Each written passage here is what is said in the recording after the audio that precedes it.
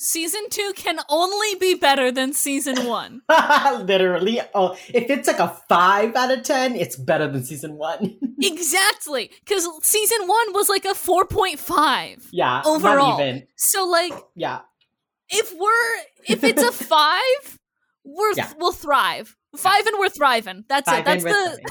That's the new catchphrase for this show. If it's a 5 and we're thriving, honestly. Oh no, that's bad. I missed this so much. What happened over the break? Oh, I turned 28. Oh, so true. I love Thank that for you. JJ and I both. I like that if we keep on the same schedule, every break will be a birthday of mine. I will always come back a year older. A year older and yet none the wiser.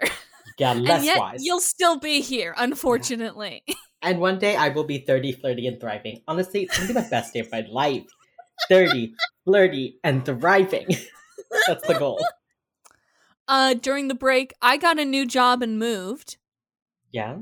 We've had a lot going on. I quit my job, had a mental breakdown, ended up in the hospital, now we're back. Oh, and I celebrated my 2-year wedding anniversary. Oh my god, so much has happened, you guys. So much. You guys think so much happens while we record this podcast? We literally took 2 months off and everything happened. The funniest part is it's only gonna be 2 months for the listeners. Or for us. For the listeners, we will leave for 4 weeks, maybe 5. They missed and then all of a sudden episodes. And then all of a sudden they'll come back and we'll have this entire years worth of backstory character lore that we Well, just wait for the people that are listening to this binging it. They're gonna be last episode James was laying in a bed at their mom's house, and now James is recovering from a breakdown. I love this stupid podcast. I love this stupid podcast, and I feel so sorry for anybody who's trying to binge it.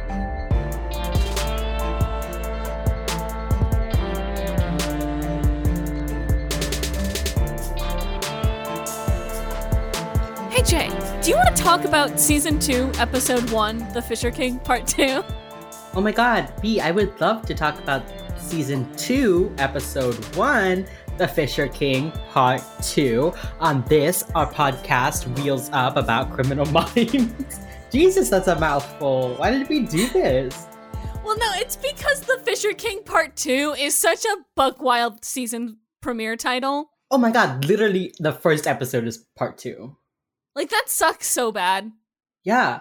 Also, they do not have consistency.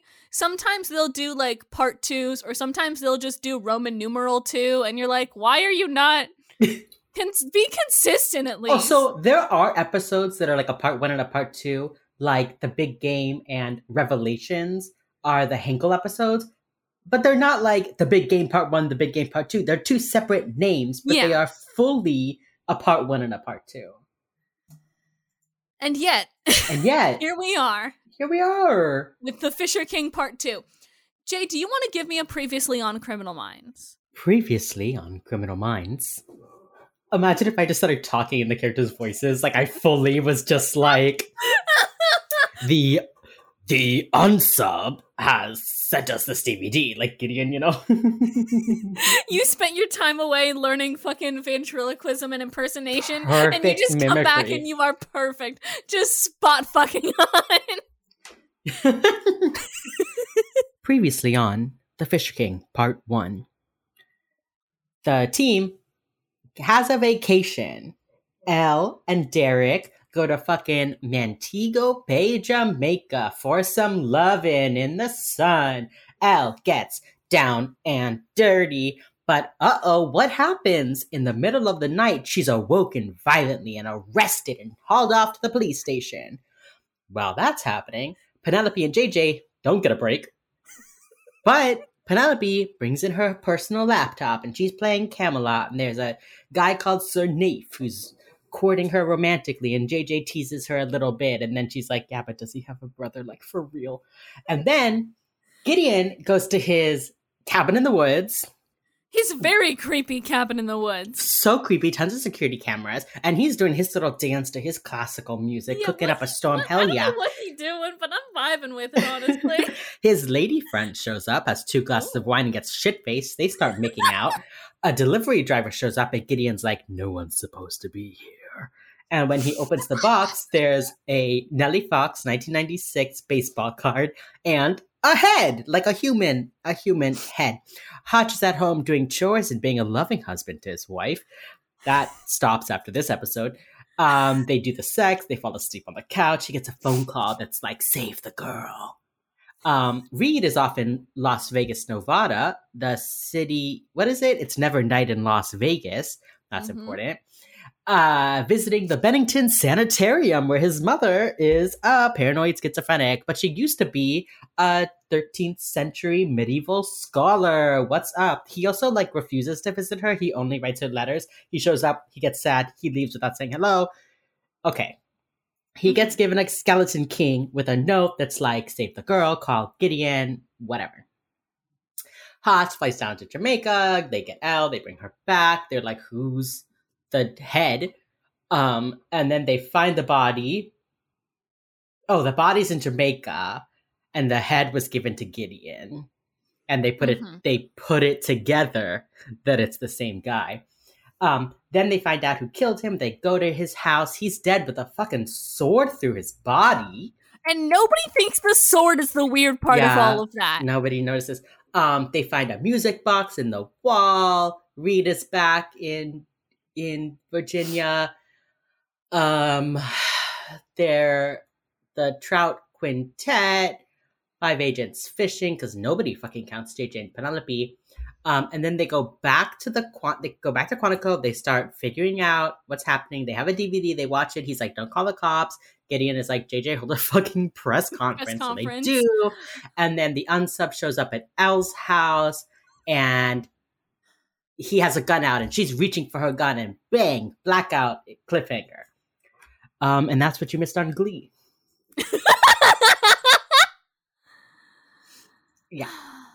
Okay. Before we get started, I'm very annoyed at what the book ended up being that they had to use to decode. I'm actually angry. I was going to say a little angry, but no, I think I'm a full angry. What book did you... Because last time on Wheels Up, on the finale episode, we predicted what book it would be. Yes. I predicted that it was going to be Chaucer's Canterbury Tales. And he does get mentioned, right? A Parliament of Fowls, which is a Canterbury Tale. I think so. I consulted with my bestie Monica, who is getting her PhD in medieval literature, specifically Chaucer.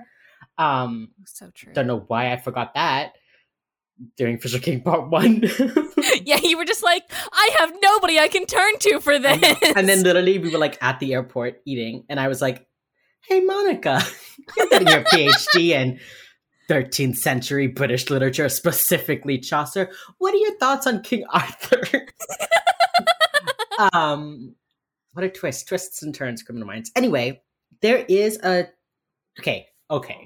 Here's... Can I have my little rant about this book? Yeah, just get it all out at the top here. Okay.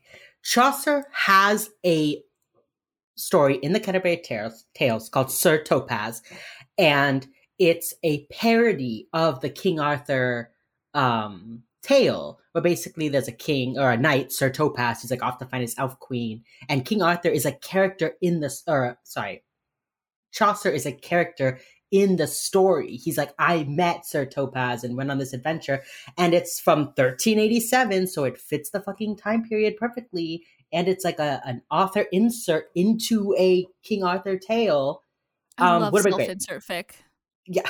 Self-insert fanfic is so real. Also, love self-insert fanfic in 1387. Yeah. The year of our Lord, 1387. Yeah. Hey, you know what? If he's inserting himself into an Arthurian tale, it's basically self-insert fic. Isn't... I was going to say something really sacrilegious. I was going to be like, every book in the Bible after the first one is basically just canon divergent.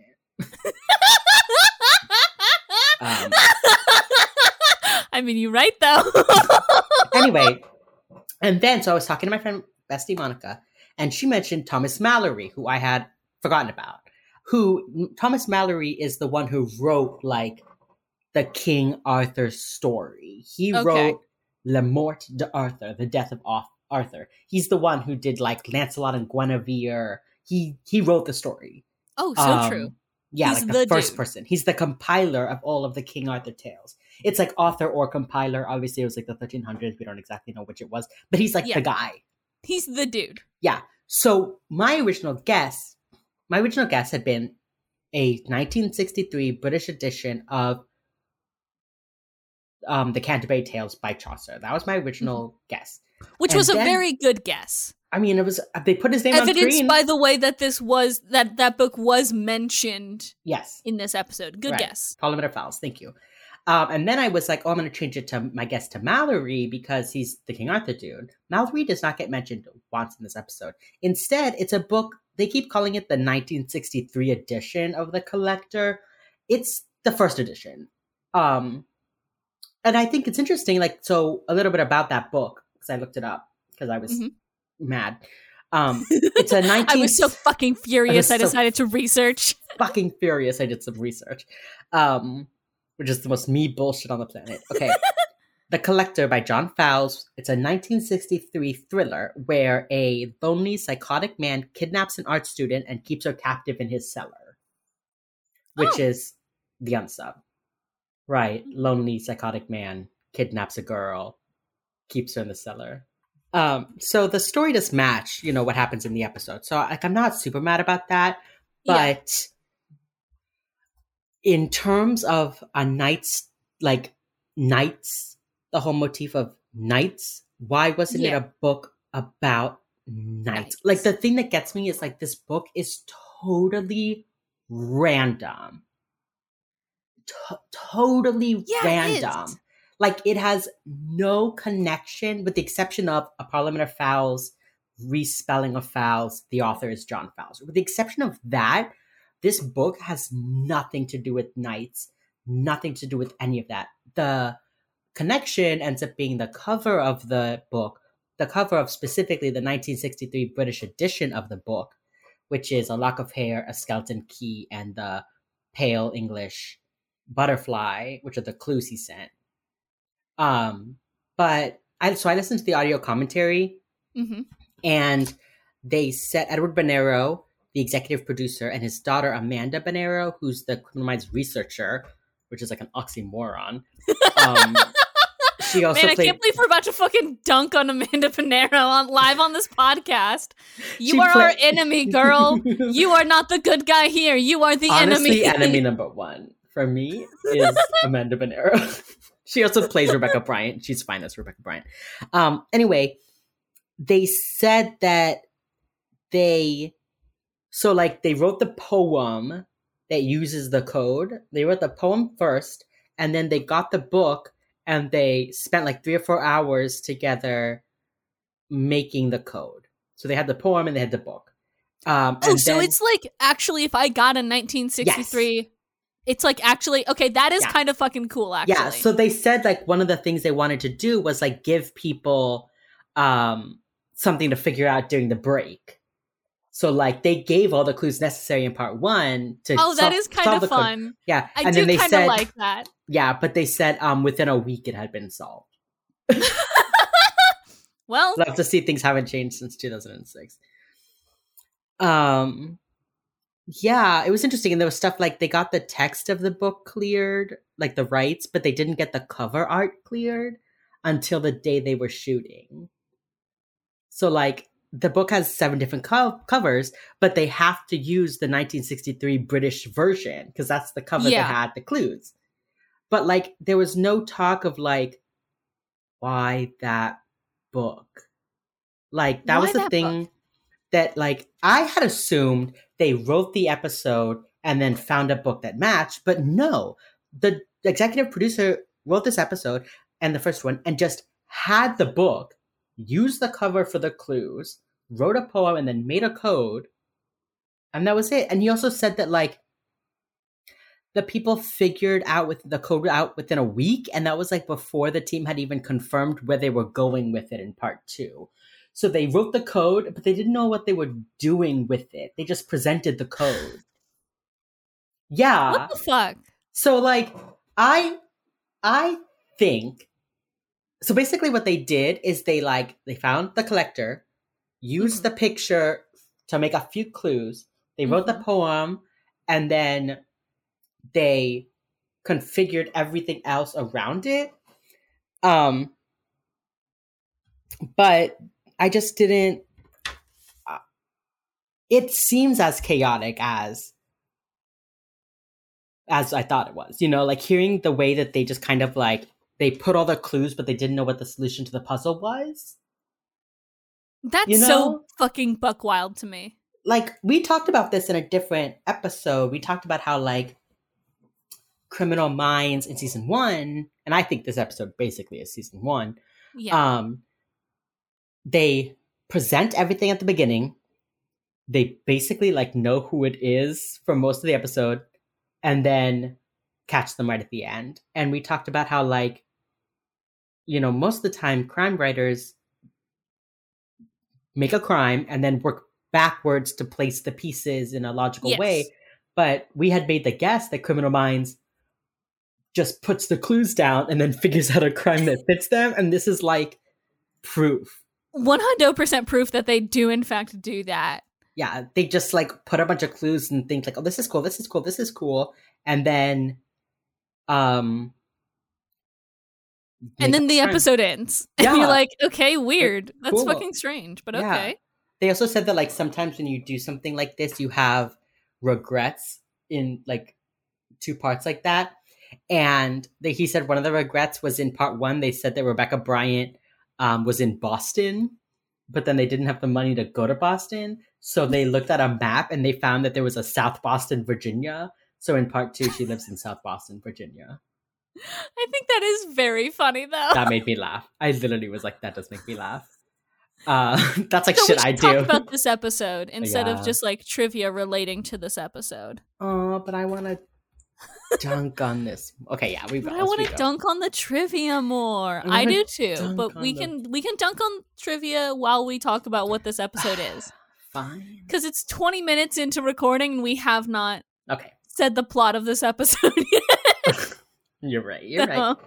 Okay, fine. Okay, so we have a little flashback, which really, like, the flashback or the previously on was like a horror movie. It fucking felt like that. You're like, correct. It was like so on vacation, weird. And then people just burst into my room and just and it's like, you're being accused of a crime. We found the body, like the blood, the music, the skeleton key, like all that kind of stuff. It was like very. And didn't we say that Criminal Minds is like shot like a horror movie? Yeah. Mm-hmm. Yeah, this felt that flashback. Is. Also, I wrote down, I was like, that recap could have been like, that was all of episode 1 in 5 minutes. Yeah. Like, why was episode 1 Sometimes they'll do a recap and I'm like, okay, I can still see why I would have wanted to watch the first episode and the recap and then go to the second episode. But this one, I was like, I could have just watched this recap. Yeah. That's it. Yeah.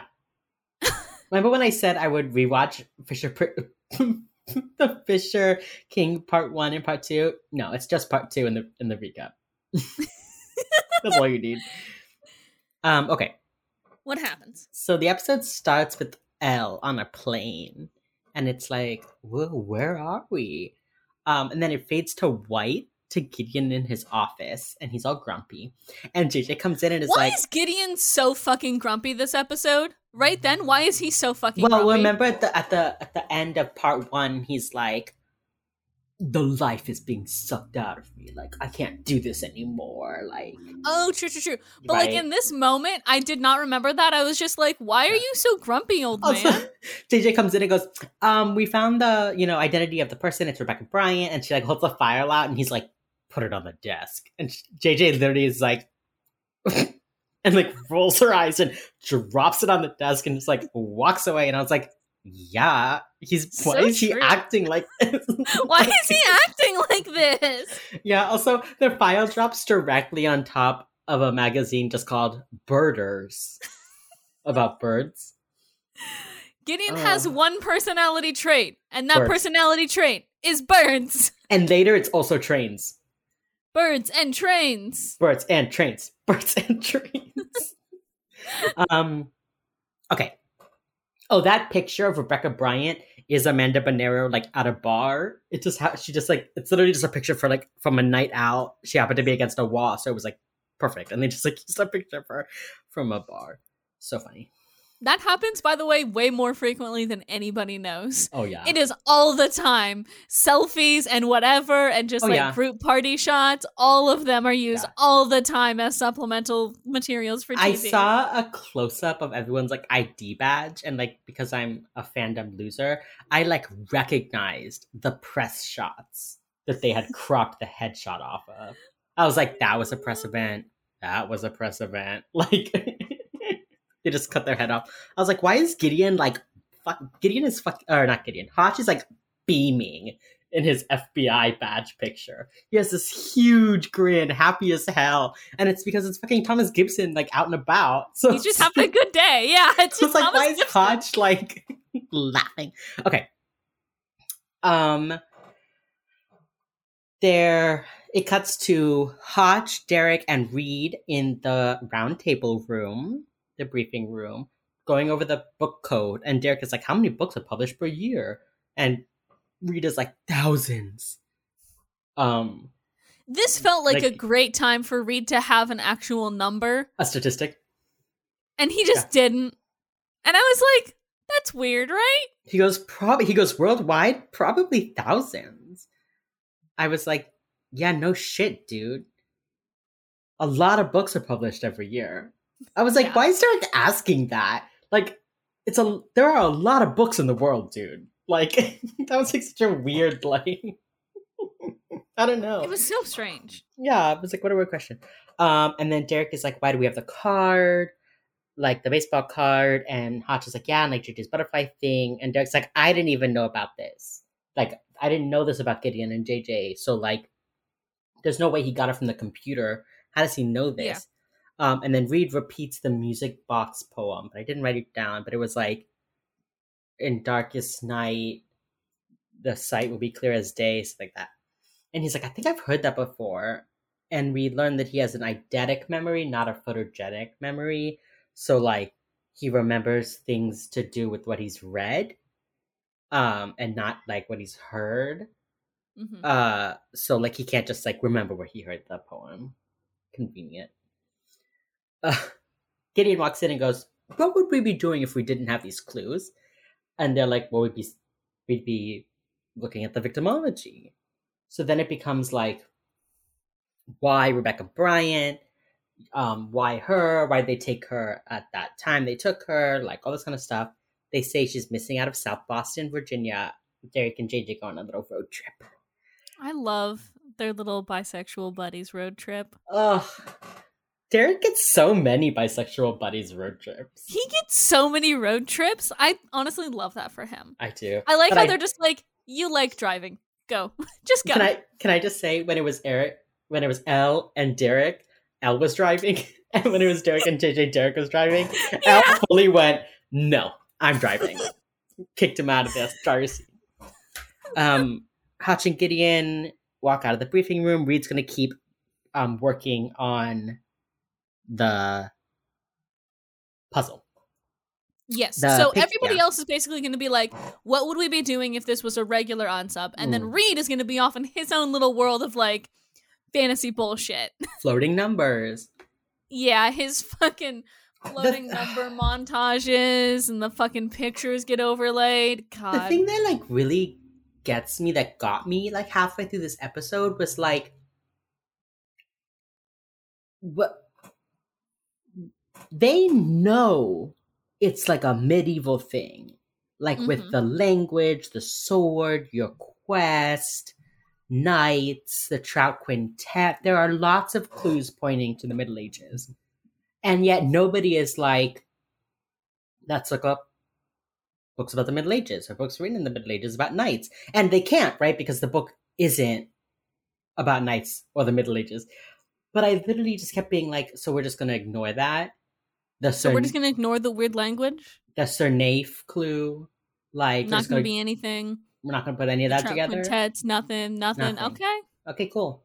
Like, I just you don't deserve to solve this one at that rate. Like, come on. I know. Okay.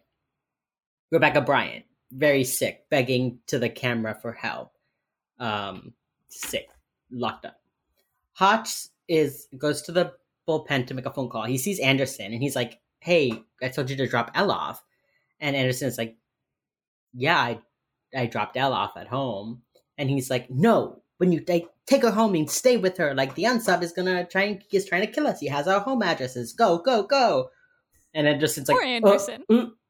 And like leaves. Poor Anderson. I know. Anderson's like, you told me to take her home, and I took her home when I came back. You didn't say like take her home and stay. Am I supposed to watch her sleep? You know, if Anderson offered, Elle would have been like, no. I will say though, does she look like a woman who needs a man there to protect her? Does she? Does she? Well, Criminal Minds. Remember how we were like, what the fuck? Why are her windows open? Mm-hmm. It turns out he broke in through the back door and laid in wait. So he didn't open the windows to get in. She fully left her windows open on vacation. You know, we can't all be perfect. I think she's a woman who needs someone to help her. A house sitter or something while she's away. Yeah. Also, here's a trivia. That her apartment is the guest house of the mansion. So they shot in a real mansion. Yeah. And they used that mansion's guest house as Elle Greenaway's apartment.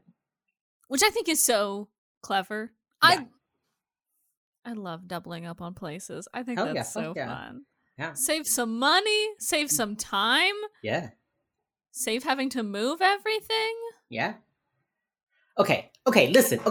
We have been talking about the mystery of the pilot as if we never see him ever, except we see the pilot in this episode.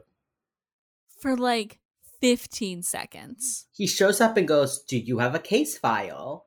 If you don't have a case file, you have to get off the plane. You know the rules." Which is like, is that a real rule? I don't think so. I don't think so. Yeah, and then it cuts to her like on the floor of her apartment, and they're doing, the defibrillator, and she was shot, whatever. And then it pans over to like rules painted in blood on the wall, but there's this weird voiceover that just goes, "Rules." Yeah, why does this guy turn into like a Scooby-Doo villain? I literally He's just always like whispering like, "Rules." Like, calm down, bro. Drink some water. Clear your throat once or twice. Rules. He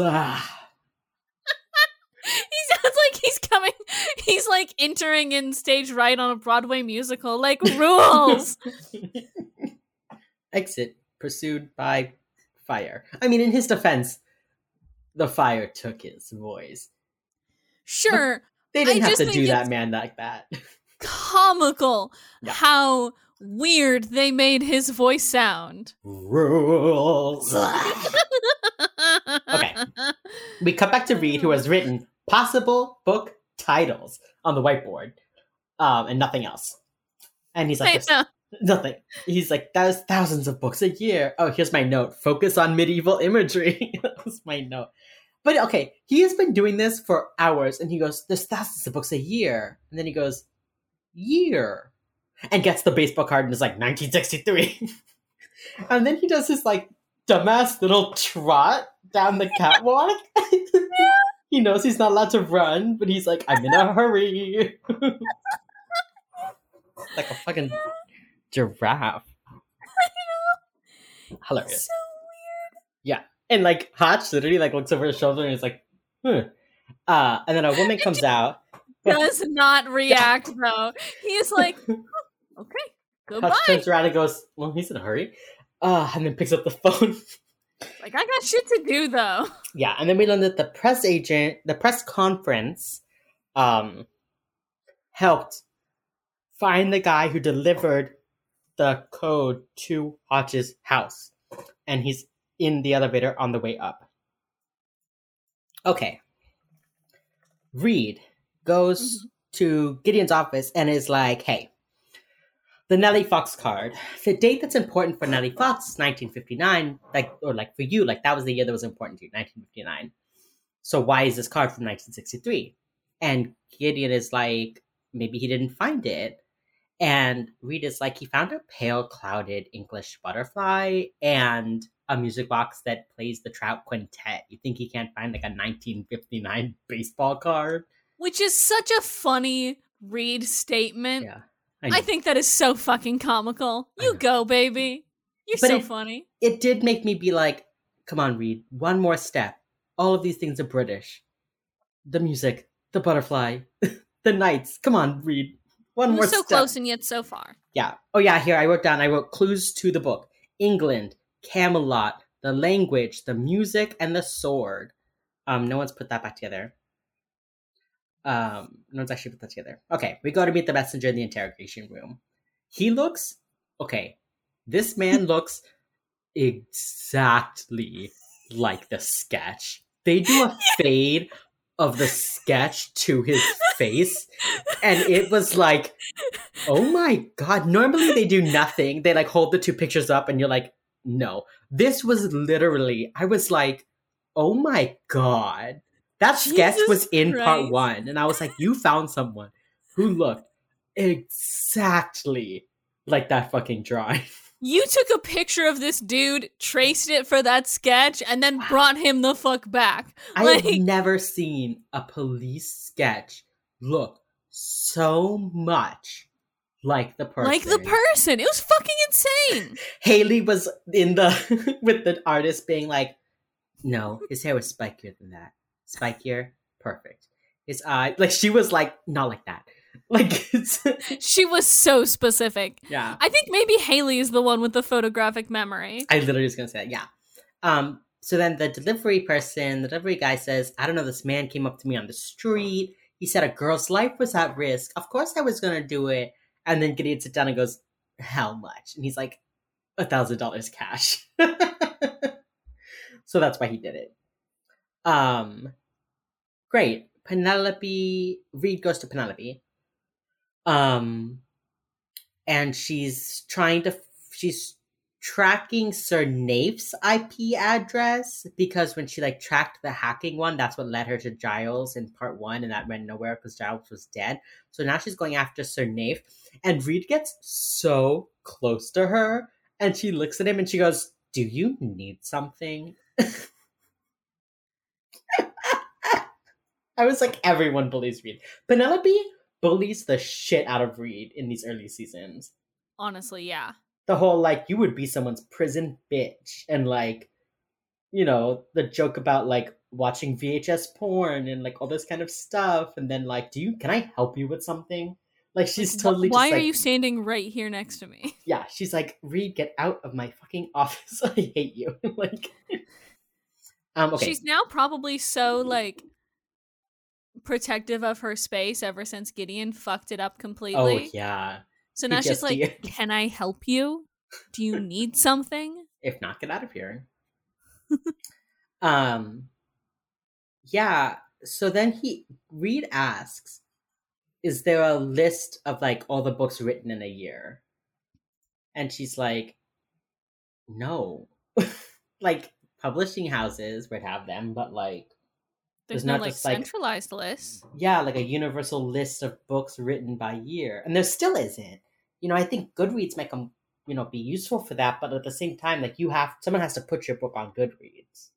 Yeah. I still don't think there would be here's a list of every book ever written ever that isn't one.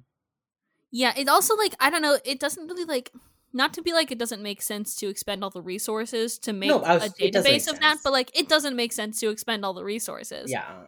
When you can just kind of cobble what you need together. Yeah. From various. You're usually what Penelope does. She's like, I can go to 3 different publisher houses maybe, but not all of them. Yeah. Also, normally you're searching for a type of book or a genre or this or that, It's not just every book written in 1963. Also, this is the first time Reed Googles this quote. And he doesn't even do it. No. He's like, can you type something into a search engine for me? I paused the episode and went, can you type this into a search engine for me? And they don't even make like a fake search engine. They're just like, we're not going to show the screen. It's just Penelope's black screen of searching. Yeah, it's her fucking Linux console of Google. Yeah, I just have all of Google on my Linux. My Linux. So they search the quote. It's from the Parliament of Fowls by Chaucer, who is a Libra, by the way. Geoffrey Chaucer, Libra, one of mine. I claim him. Why do you specify these things when neither of us give a shit about astrology? I don't know. It's just funny. Like, I can tell you that I'm a Taurus, and that's about it. One of the greatest literary figures of all time ever. Yeah, we're the same sign. Purely that. Congrats, you were born during the same about 60-day span as this dude. Ooh, congrats. Only, 800 years apart. Ugh, that is so 800 years ago. Okay. Did I do it again? Yeah. Why does you drink? Yeah, that's on the bingo card for a reason, baby. You have to stop doing it. I'm sorry. I'm not looking at you. I'm looking at my notes. Okay. You just have this weird fucking sixth sense for whenever I decide to take a drink of this fucking purple energy drink that will stain anything it touches. Quick, say something stupid that'll make her choke. And you do it every time. Every time. All right. Okay, so the quote is from the Parliament of Fowls, Fowls, aka chickens. But when you add an E to Fowls, you get the name John Fowles, who wrote a book called The Collector in 1963. They pulled it up. The book on the screen is The Skeleton Key, The Pale Clouded English Butterfly, and A Lock of Blonde Hair Like the One They Found. Also, fucking weird book cover, actually. Yeah. Fucking bonkers as fuck. So weird. And also, when they pull up the name of it, Rita's like, oh yeah, it's a Valentine's Day poem. Might have been the first Valentine's Day poem. My mom used to read it to me. And Penelope's like, your mom used to read you Valentine's Day poems. So funny. Okay. And then she's like, that's another one for the therapy list, basically. She goes, hello, therapy. That was going to be my ending quote. Oh, I'm sorry. No, it's fine. Sometimes I don't realize if you're leaving things out because they're just genuinely not important, or you didn't write them down, or because you want to make them your ending quote. You can still have that be your ending quote. Okay. I'm sorry for ruining it. No, it's fine. Hey, you know what?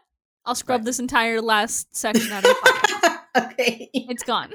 It's gone. I deleted it. Okay. How funny will it be, though, when I forget to delete that last part and instead leave all of that in? And how funny will it be when you say, how funny will it be? Fuck you!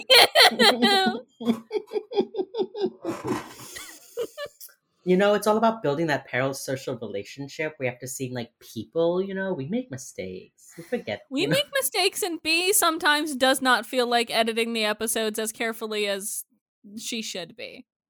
That's just a fact about me. We cut back to the interrogation room, and the guy that looks just like that fucking sketch says the man who paid him had a big coat, a hat pulled down over his face, and then he said, but what he could see of his face was messed up. It was, all burned up. Cool. One thing I do think that's interesting about this episode is that, everyone reaches the same conclusion in, wildly different ways. I actually liked that a lot. It was very much different paths to the same place, and I enjoyed it.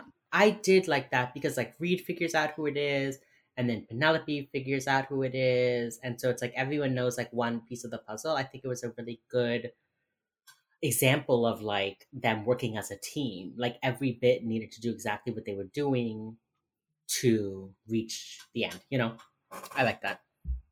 Yeah. It also really showcased each agent's sort of specific skill set the best. Mm-hmm. Right? With JG and Derek doing their thing with the family and examining the crime scene and stuff, or crime scene air quotes, they really did a good job there. And then like you had Penelope doing her thing, and then like the bosses were just being the boss, and they were like chilling at the fucking hospital. Well, they were like discussing. They were discussing like the big picture stuff, which I thought was interesting. It doesn't come to anything, but anyway, Gideon and Hotch meet up with Penelope and Reed, who have just found the book. And then Reed is like, I have 4 libraries searching for the 1963 edition, which is the first edition. And they keep saying it like it's actually a really old book, and they just need this newer edition, but it's actually the original edition. Whatever. All right, I did some research. Okay. Time for some literary analysis, baby. Okay, let's go. Okay, so the woman who took the phone call from the unsub wrote down Fisher King. Reed takes it and it twists into Sir Naif. And he realizes that Sir Naif is the Fisher King. And he says that the Fisher King is known as the Grail King, which was interesting to me. So I looked it up. Obviously, you have King Arthur and the quest for the Holy Grail. Okay. So I'm going to tell you 2 separate stories that go together. Okay. The first is the story of King Arthur's search for the Holy Grail. So basically, Lancelot, King Arthur's already set up. He's already the king. All of that. Lancelot gets called out to like the forest. He goes and there's a boy that looks just like him, and an old man who's like, knight this boy. And Lancelot's like, okay. And he knights him. And then as they're leaving, Lancelot and Sir Bors and somebody else are like, that boy looks a lot like you. He's probably your son by that other woman, Elaine, who is not Guinevere, but is involved in King Arthur's stories. Unimportant. Sorry, Elaine. His son turns up the next day at the round table. He's Galahad. And he becomes so Galahad becomes like the best knight on the planet. He's pure of heart, and while they're all sitting there, that an image of the Holy Grail appears floating above the table. And Sir Arthur's like, it's time to go find the fucking Holy Grail, I guess. And Galahad is the one who's like beating people up and getting info, and he's like just so pure of heart. He finds the Grail, and everyone's like, cool, let's take it back to Camelot. And he says, no, it doesn't belong in Camelot. It belongs in this other place, like Solaris, something like that. So they go there, and he brings the Grail to the king, and then the Grail gets like taken up to heaven, and the Grail King is God. Oh, wow. Oh, wow, right? So there's this illusion, this like delusion of grandeur. Coming. Yeah, so it's like delusion of grandeur. Because, the Holy Grail is the quote-unquote cup that Jesus drank out of during the Last Supper. That's the Holy Grail. So it goes back to heaven, returned to God and also Jesus. Sure. I feel like in that story, Jesus and God are, because sometimes in Christian religions, Jesus is a manifestation of God on earth, and sometimes Jesus is a separate person and is God's son. So like in Catholicism, Jesus is God's son, and he is, both divine and human at the same time. But in the Protestant religions, which is every Christian religion but Catholic, they're kind of, the Holy Trinity is a manifestation of each other. The Holy Spirit, God, and Jesus are all kind of one thing in 3 parts. All right. Now, here's a specific story of the Fisher King. Okay. Hit me with it. Okay. I love learning things on this podcast. I never thought I would get like in-depth literary analysis on a Criminal Minds podcast, and yet here we are. Why get a PhD when I can just do hours of research for my fucking Criminal Minds podcast? I think it's going to be so funny by the end of this podcast when you have a fucking PhD and you're like, hey, what's up? I'm Dr. James and I'm here to tell you about Criminal Minds of all things. Listen. I can imagine how funny that would be. Okay, so here's the actual Fisher King story. Basically, it's Sir Percival. It's written in Old French in the 12th century. It's like super fucking old. This is the original story. It's continued to be used in stories. I mean, it's used in Criminal Minds, right? It's continued to be rewritten, and nowadays it's the Fisher King is seen more as like a a trope or like a motif and less like an actual character. But it starts. I know the Fisher King as like almost like a title instead of like a character. Yeah. Like a specific guy. Yeah. But I think it's important to this story, once you hear it, you'll be like, oh shit, it's this episode. So the Fisher King. So Sir Percival goes down to a lake and he sees this old man fishing. And then he finds out that the fisherman is a king who's been incredibly wounded. Like he took a lance through like both of his thighs and like he's supposed to be bedridden and shit. And he like having a nice day on the lake, just fishing. Yeah, he like can't ride horses anymore, but like if he wants sports, he goes and he fishes. That's why he's known as the Fisher King. Who could have seen that coming? Who would have known? But he says that, you know, he's like, hey, I've got the Holy Grail back at my castle. I got this cool thing if you want it. Like, well, no, he doesn't offer it to Percival. So basically, the king knows that he will be healed if Percival asks the correct questions, which is what happens at the end of this episode, right? Mm-hmm. So Percival has to prove his moral maturity by asking questions about the Holy Grail. So he goes to the king's castle, the Fisher King, and there's a Grail procession, and there's like this feast, and the Grail is there, and Percival never asks any questions about the Grail. And then he, at the end of the night, everyone disappears.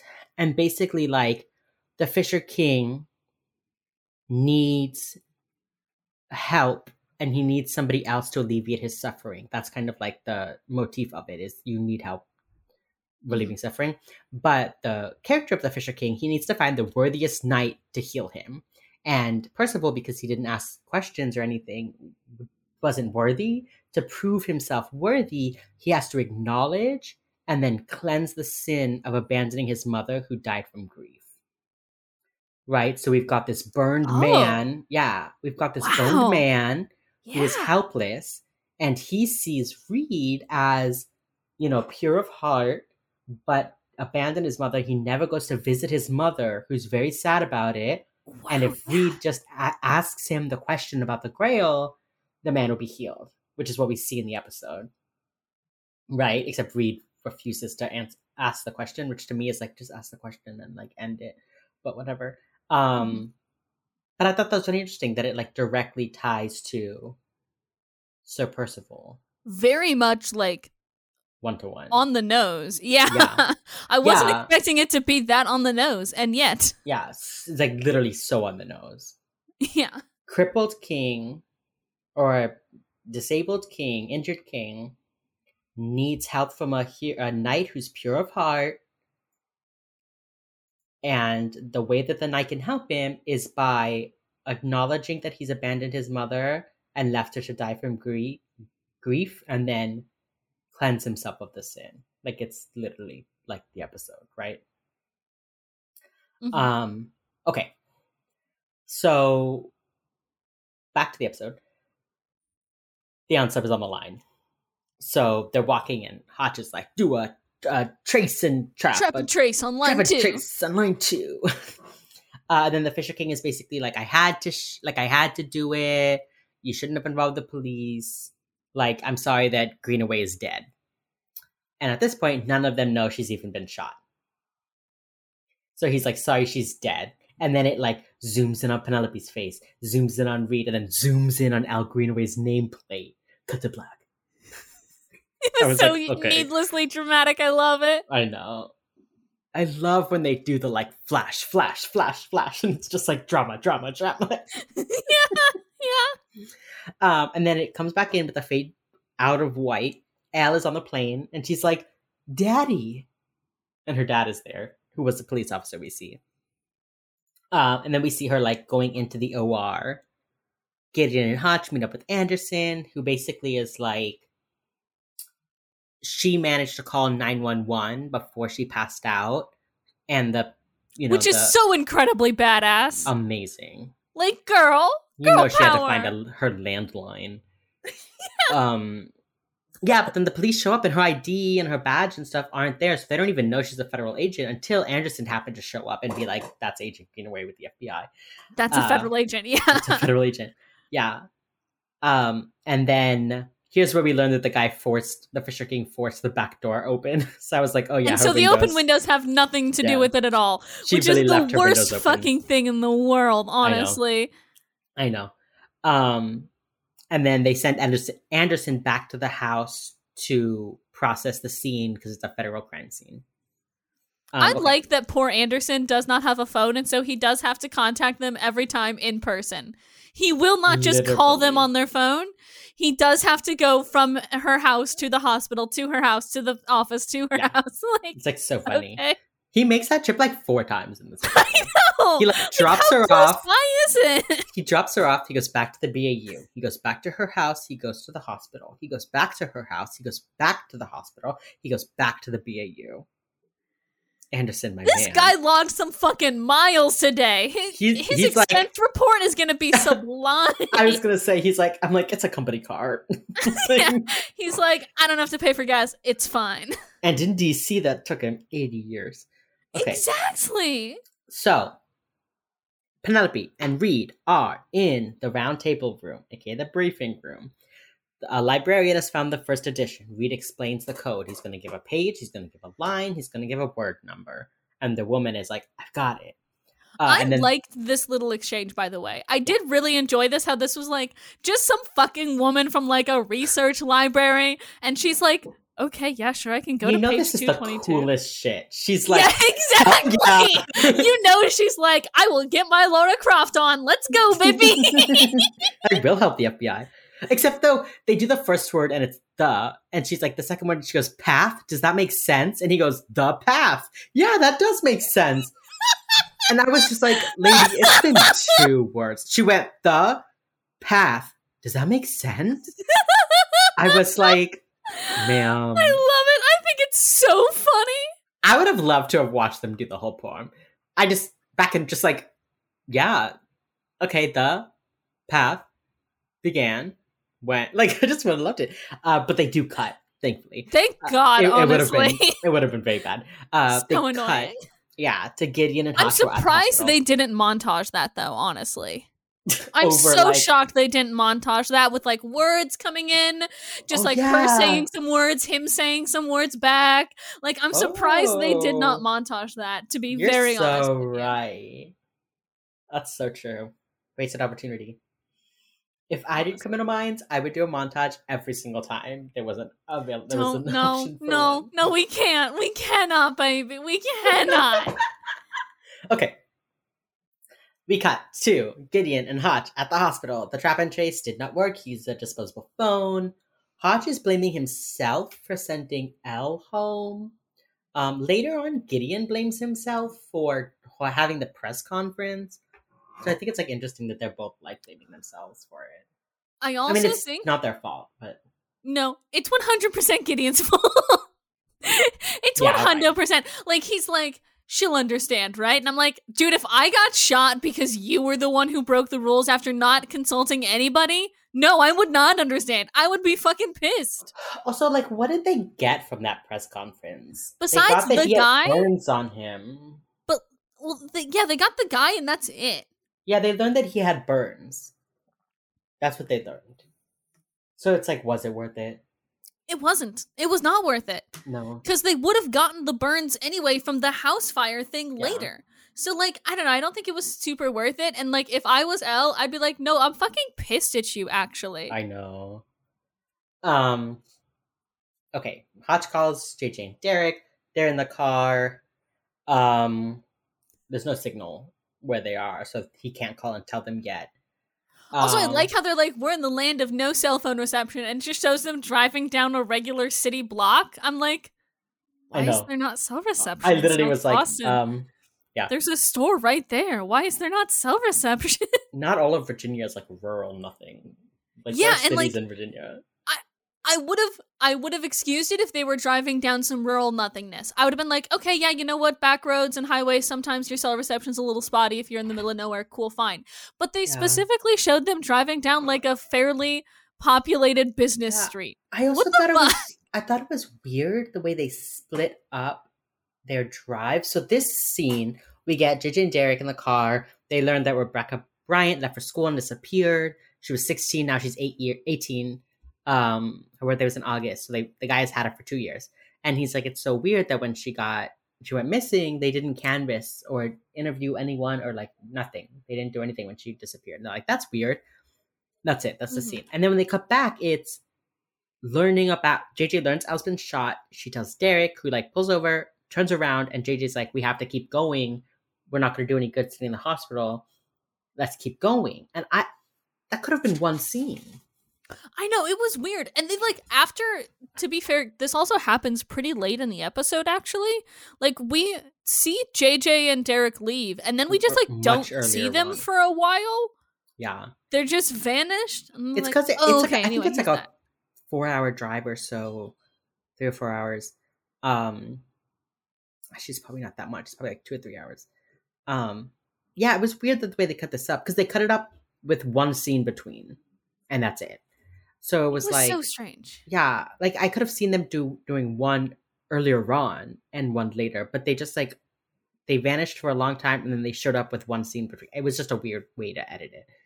Okay, here's the riddle. The path to the end began at his start. To find her, first calm her long-broken heart. She sits in a window with secrets from her night. Is it adventure that keeps him from her sight? Once I had done the research on the Fisher King, I figured this out, like, immediately, right? Right? The path to the end began at his start when he was born. She started having, right, her schizophrenic episodes. She sits in a window with secrets from her night. Is an adventure that keeps him from her sight. And he figures it out later that, like, you know, Diana calls his cases his adventures. Yeah. I also think it's so specific. She sits in a window, which is like how we saw her in part 1. But then, like, when the FBI agents go to pick her up, she's like outside. So it's not like she only sits in a window. So it was just like really like they only had film, like they had only filmed her sitting in a window, so the riddle like had to do that so they could flash to a clip of her sitting in a window. Yeah. It was so weird. It's just so funny. I know. So yeah. So anyway, the him is Reed, the her is his mother Diana, Jane Lynch, and then he's like repeating the like, though it's dark, it will never be night. Clear as day in her sight or whatever. And then he says it's never night in Las Vegas. Is that something people say about Vegas? 1 second.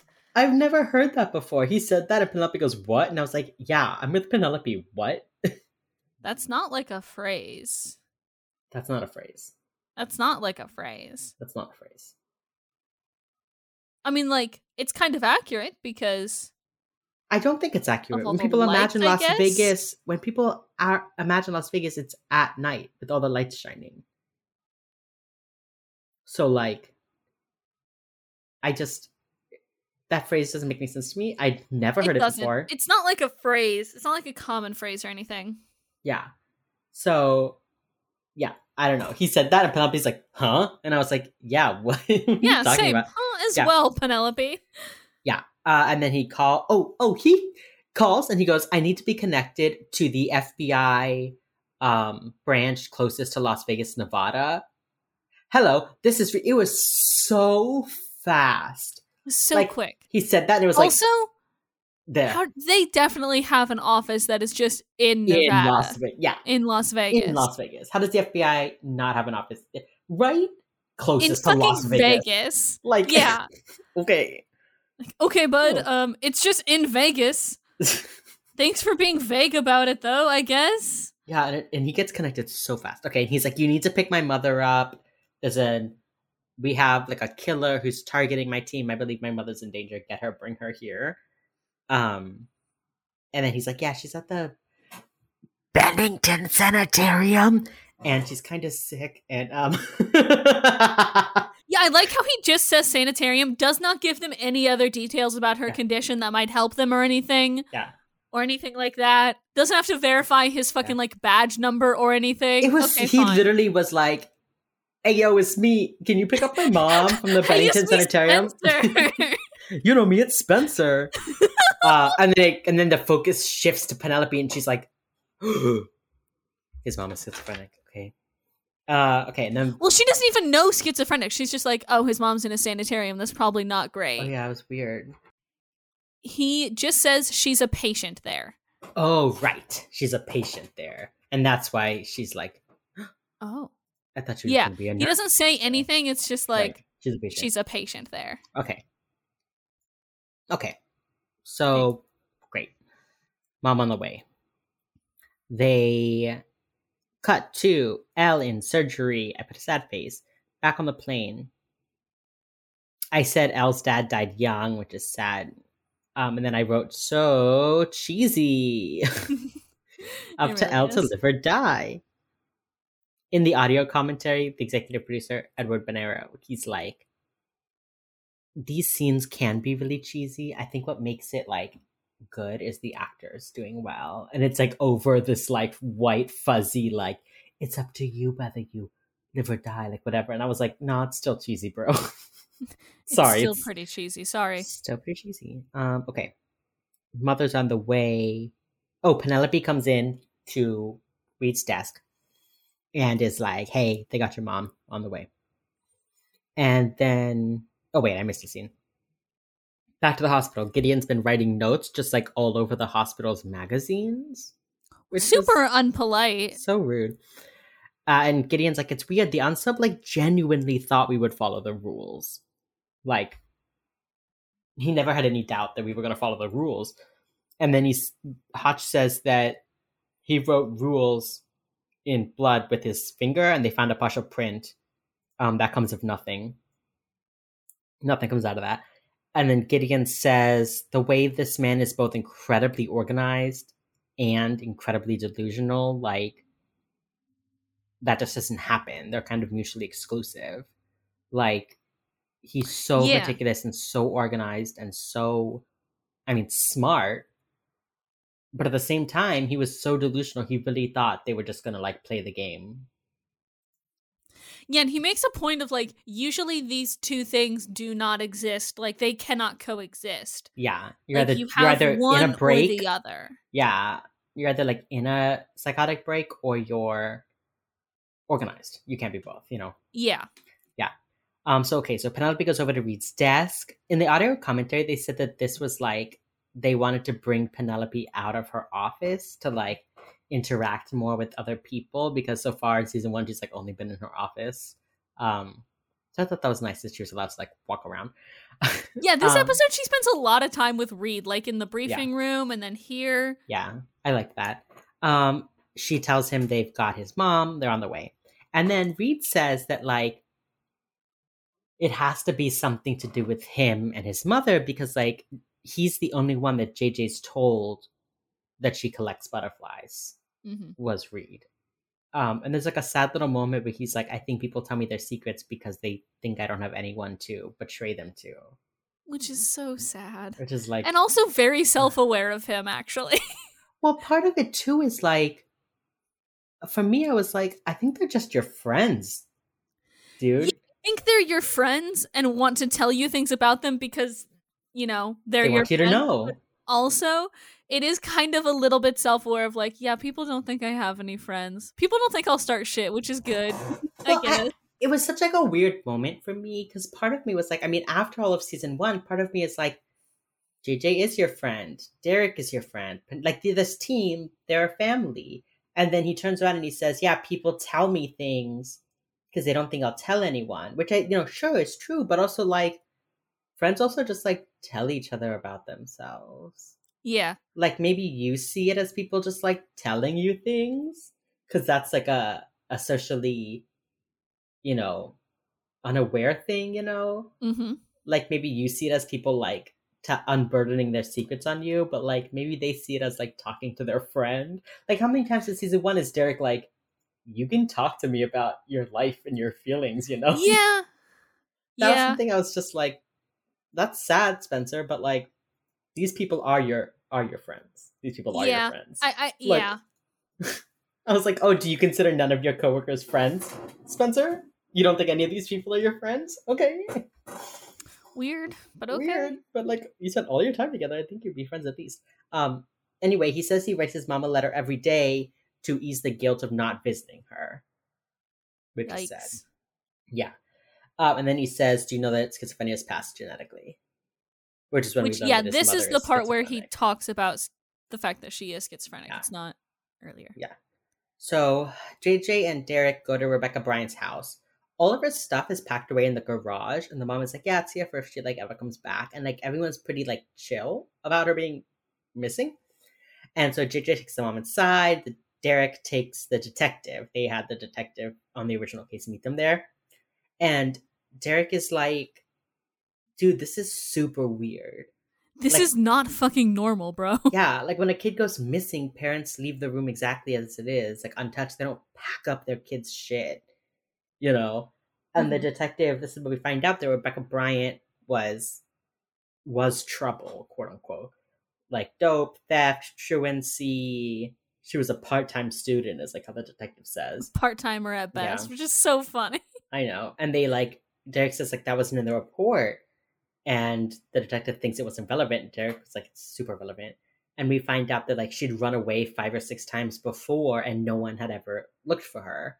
JJ and the mom come out. We find out that Rebecca Bryant was the Bryant's foster child, who after a few years they adopted her.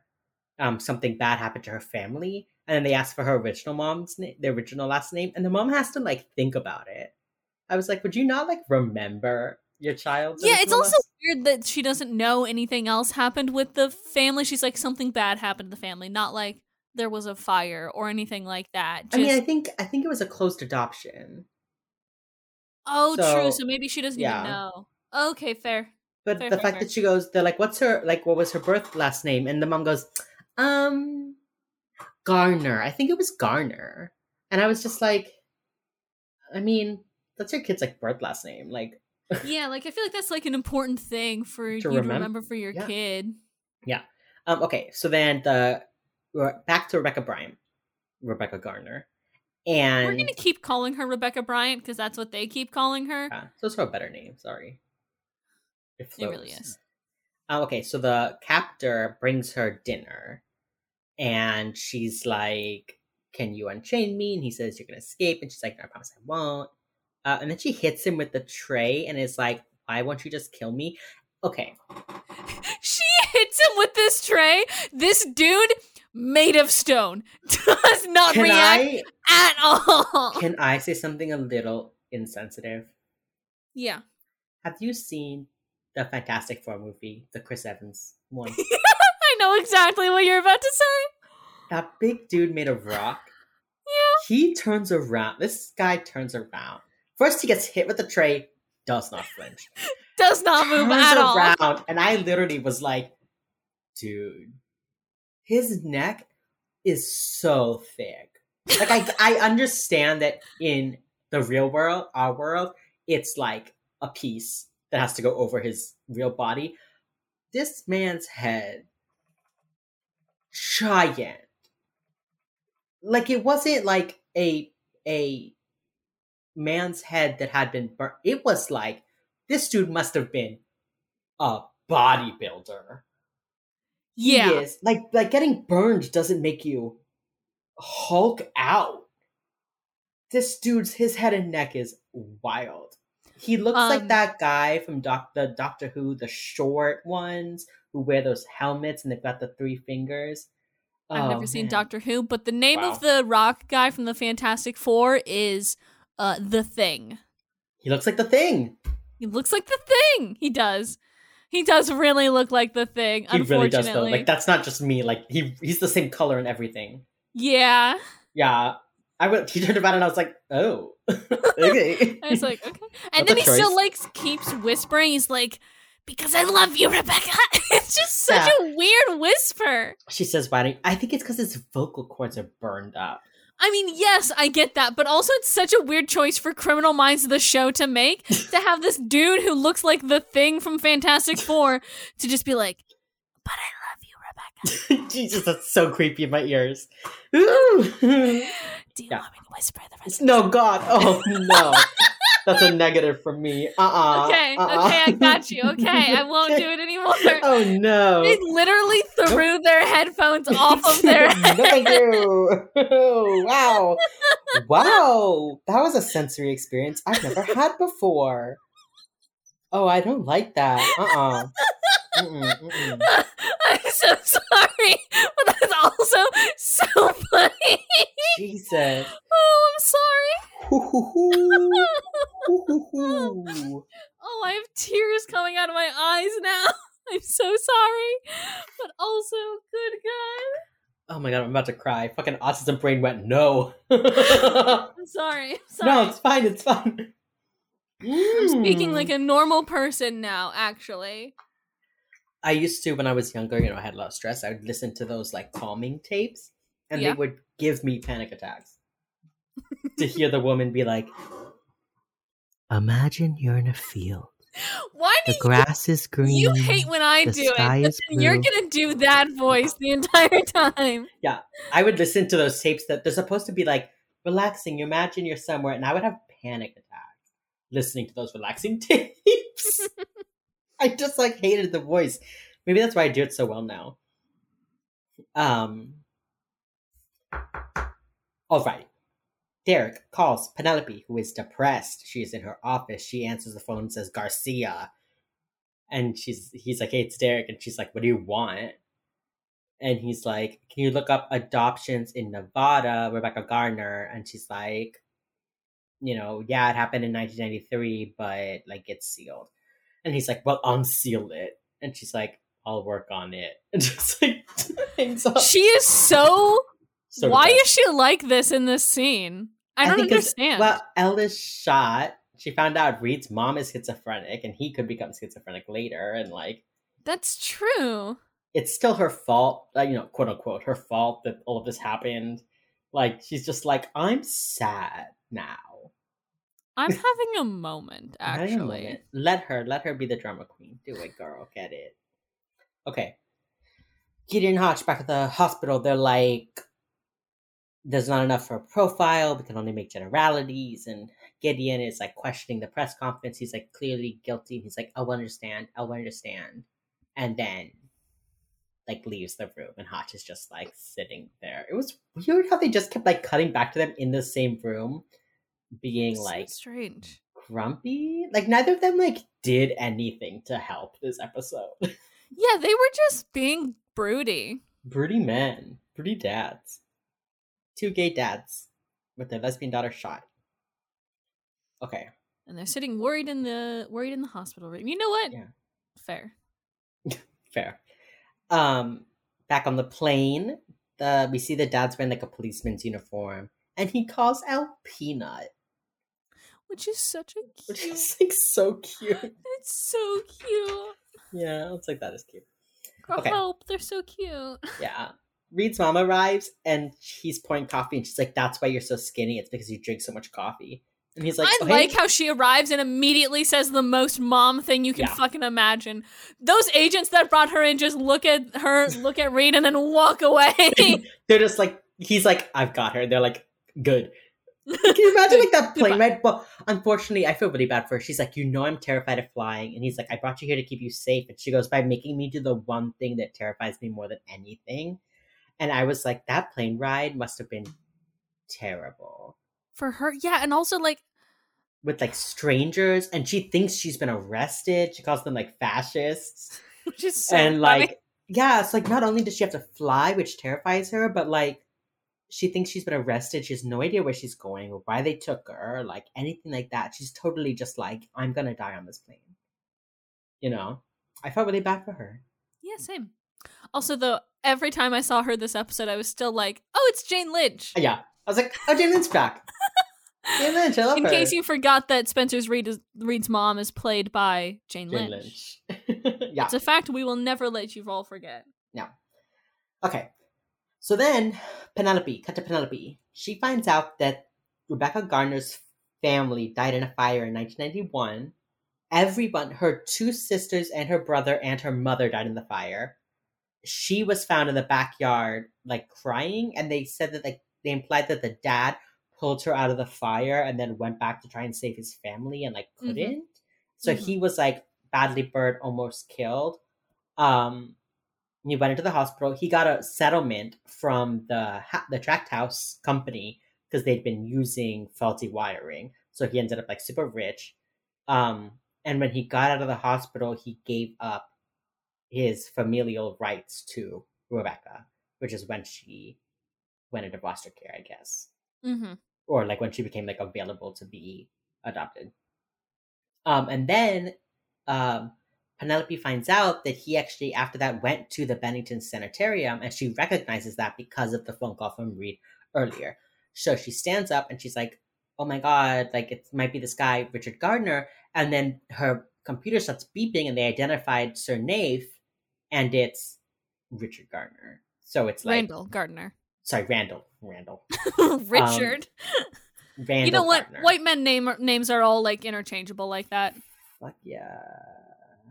Actually, I don't think we know his last name is Garner. We know he's her father. I don't think we know his name is Randall yet. But Penelope figures it out. Yeah, Penelope's the one who gets it, though. Yeah, and we see her face being like, oh. The mom, Jane Lynch, stands in that room, looks at the table and goes, the table is round. And I was like, we get it. We get it. They're the Knights of the Round Table. We get it. God, we got it. We get it. We understand. We got it already. Damn. She grabs a little tiny evidence bag off of the cork board, and he grabs it, and he's like, Mom, you can't just like take things off the board. And she's this is a like, government office. Yeah, he's like, this is like where we do our work, whatever. And she's like, this is the government. And then Reed says, I'm not the government, Mom. Hey, Reed? Hey, Reed? You are the government. Hey, Reed? I have something really, really sorry to tell you. I'm so sorry, dude. You work for the Federal Bureau of Investigations? Like, I'm sorry, Reed, but you're the government. He has the mom watch the tape, and it's the Quest tape. Or, they keep saying watch the tape. It's a fucking CD. It's a CD. She listens to the voice, and she's like, that's Randall Gardner. And then Penelope comes in and she's like, God damn, my thunder was stolen. It's Randall Gardner. Yeah. She comes in and she's like, I figured out who Sir Naif is. It's Randall Gardner. And then Reed's face does a little like scrunch. And I was like, interesting. Yes. He's thinking real hard. He's let a robot brain go bird. He's thinking so hard. Okay. Hotch is going to go meet up with Reed and Penelope because they found Randall Gardner. Gideon's going to stay. And then he says, oh, by the way, Hotch, I think this guy is so organized because he believes that all this night stuff is real. So we need to like break him of that delusion. Yeah, so that finally brings us back around to what Gideon had said earlier about like how these two do not like they aren't compatible. But they are compatible if you thoroughly believe everything is real and not a delusion. Yeah, I don't entirely understand this logic. It's sketchy at best. Because, like, when you're delusional because you believe your delusions are real. Mm-hmm. If you know they're fake, you're not irrational, you know? So, like, of course he thinks all of this is real. He's delusional. Yeah. Like, it's such a weird, like, so that's why this happens. And then they don't explain any further, and you're just like, okay. I guess. It was like they just needed a way to make it, like, a thing. I guess, yeah. You know? I don't know. I wish they had made the verbal connection of, like, oh, he thinks... Well, he does call Reed Percival. Yeah, he does call Reed, like, Sir Percival. So I like that. And they do figure out that Rebecca is his, like, holy grail. Mm-hmm. So, okay. Yeah, I have something to say in a second. Oh, yeah, so the mom... Yeah, it's right here. Randall Gardner always talked about Rebecca Bryant, like, in the abstract. And so, like, Jane Lynch thought that Rebecca Gardner was fake, like a metaphor. Yeah. Or something else. So later on, when Randall is like, she's not real. She's not real. My daughter's dead. Whatever. I'm like, oh, fucking Reed's mom did this. Yeah, like unintentionally, she did that. She convinced him that Rebecca was dead, that it was a metaphor. And that's what ends up getting Reed into trouble later. So I thought that was really interesting. Yeah. I wasn't really like interesting. I was like, oh no. Oh no. But at the same time, he's bringing Rebecca food. He's kept her alive for 2 years. Yeah, it's so like, weird. If she's like a fiction of his imagination, why is he feeding her or keeping her locked up or like what? Who knows? And like in part 1, she's like, careful. He's like, careful. She's very sick.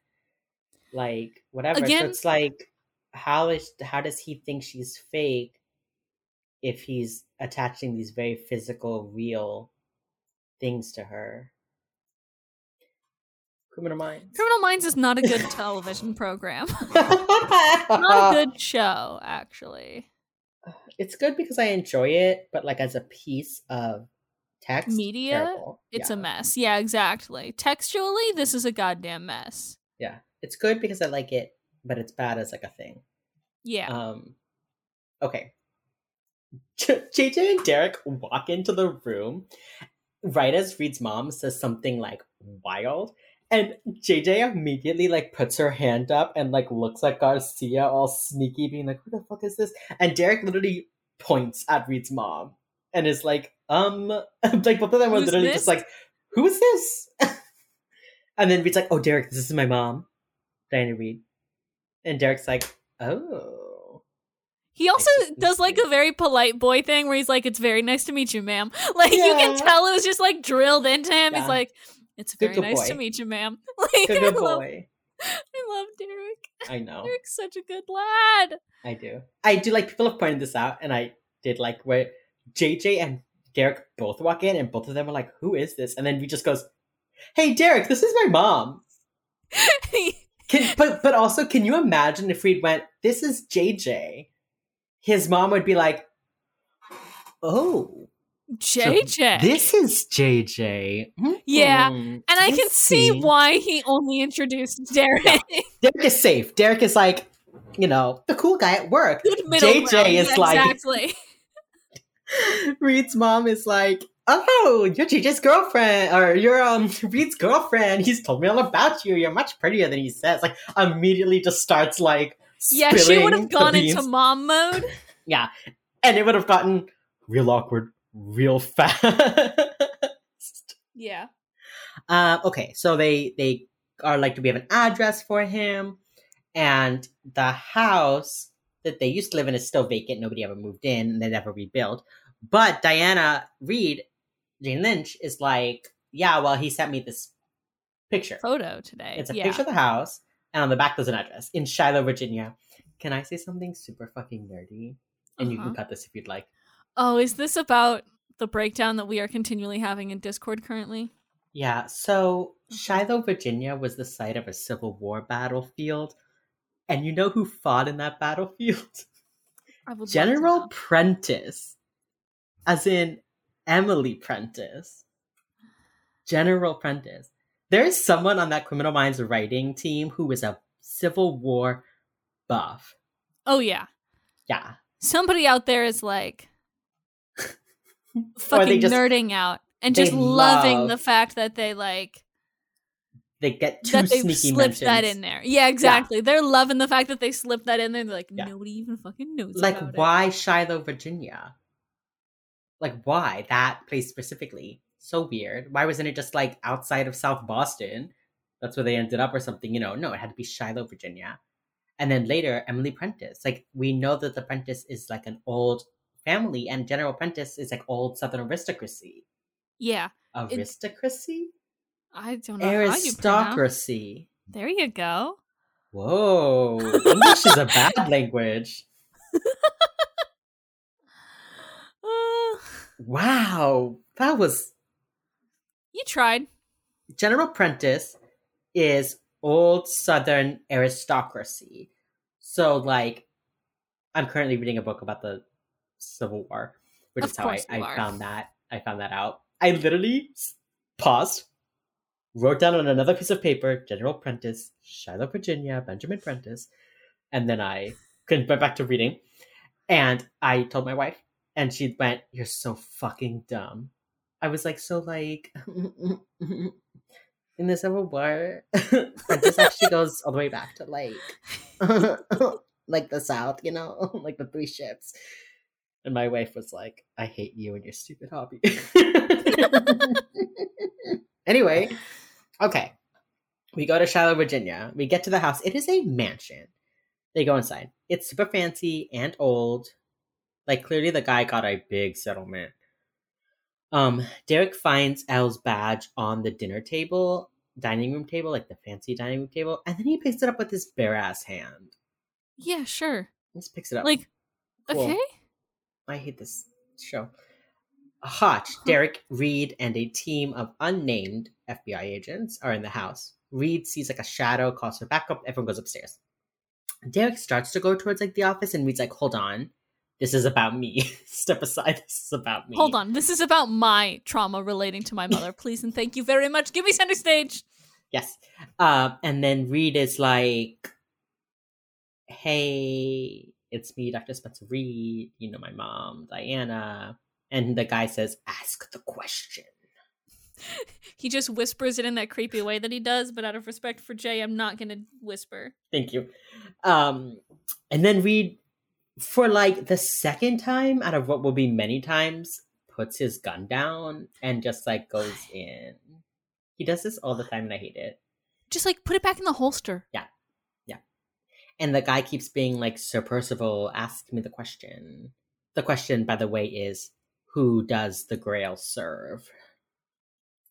Is that actually yeah. the question, like from the book? Oh, cool. Yeah. It's like that one, or it could be like, what is the meaning of the bleeding lance? Like there's a few questions. Okay. But who does the Grail serve? And the answer is God. Anyway, Reed is like refusing to ask the question. He's like trying to break him of the delusion. They didn't have a moment where Hotch like relayed that to Reed. I think Reed is just like doing it. But part of me was like, is he afraid that he asks the question and the guy detonates the bomb? Because the guy says, "Ask the question, it'll heal me."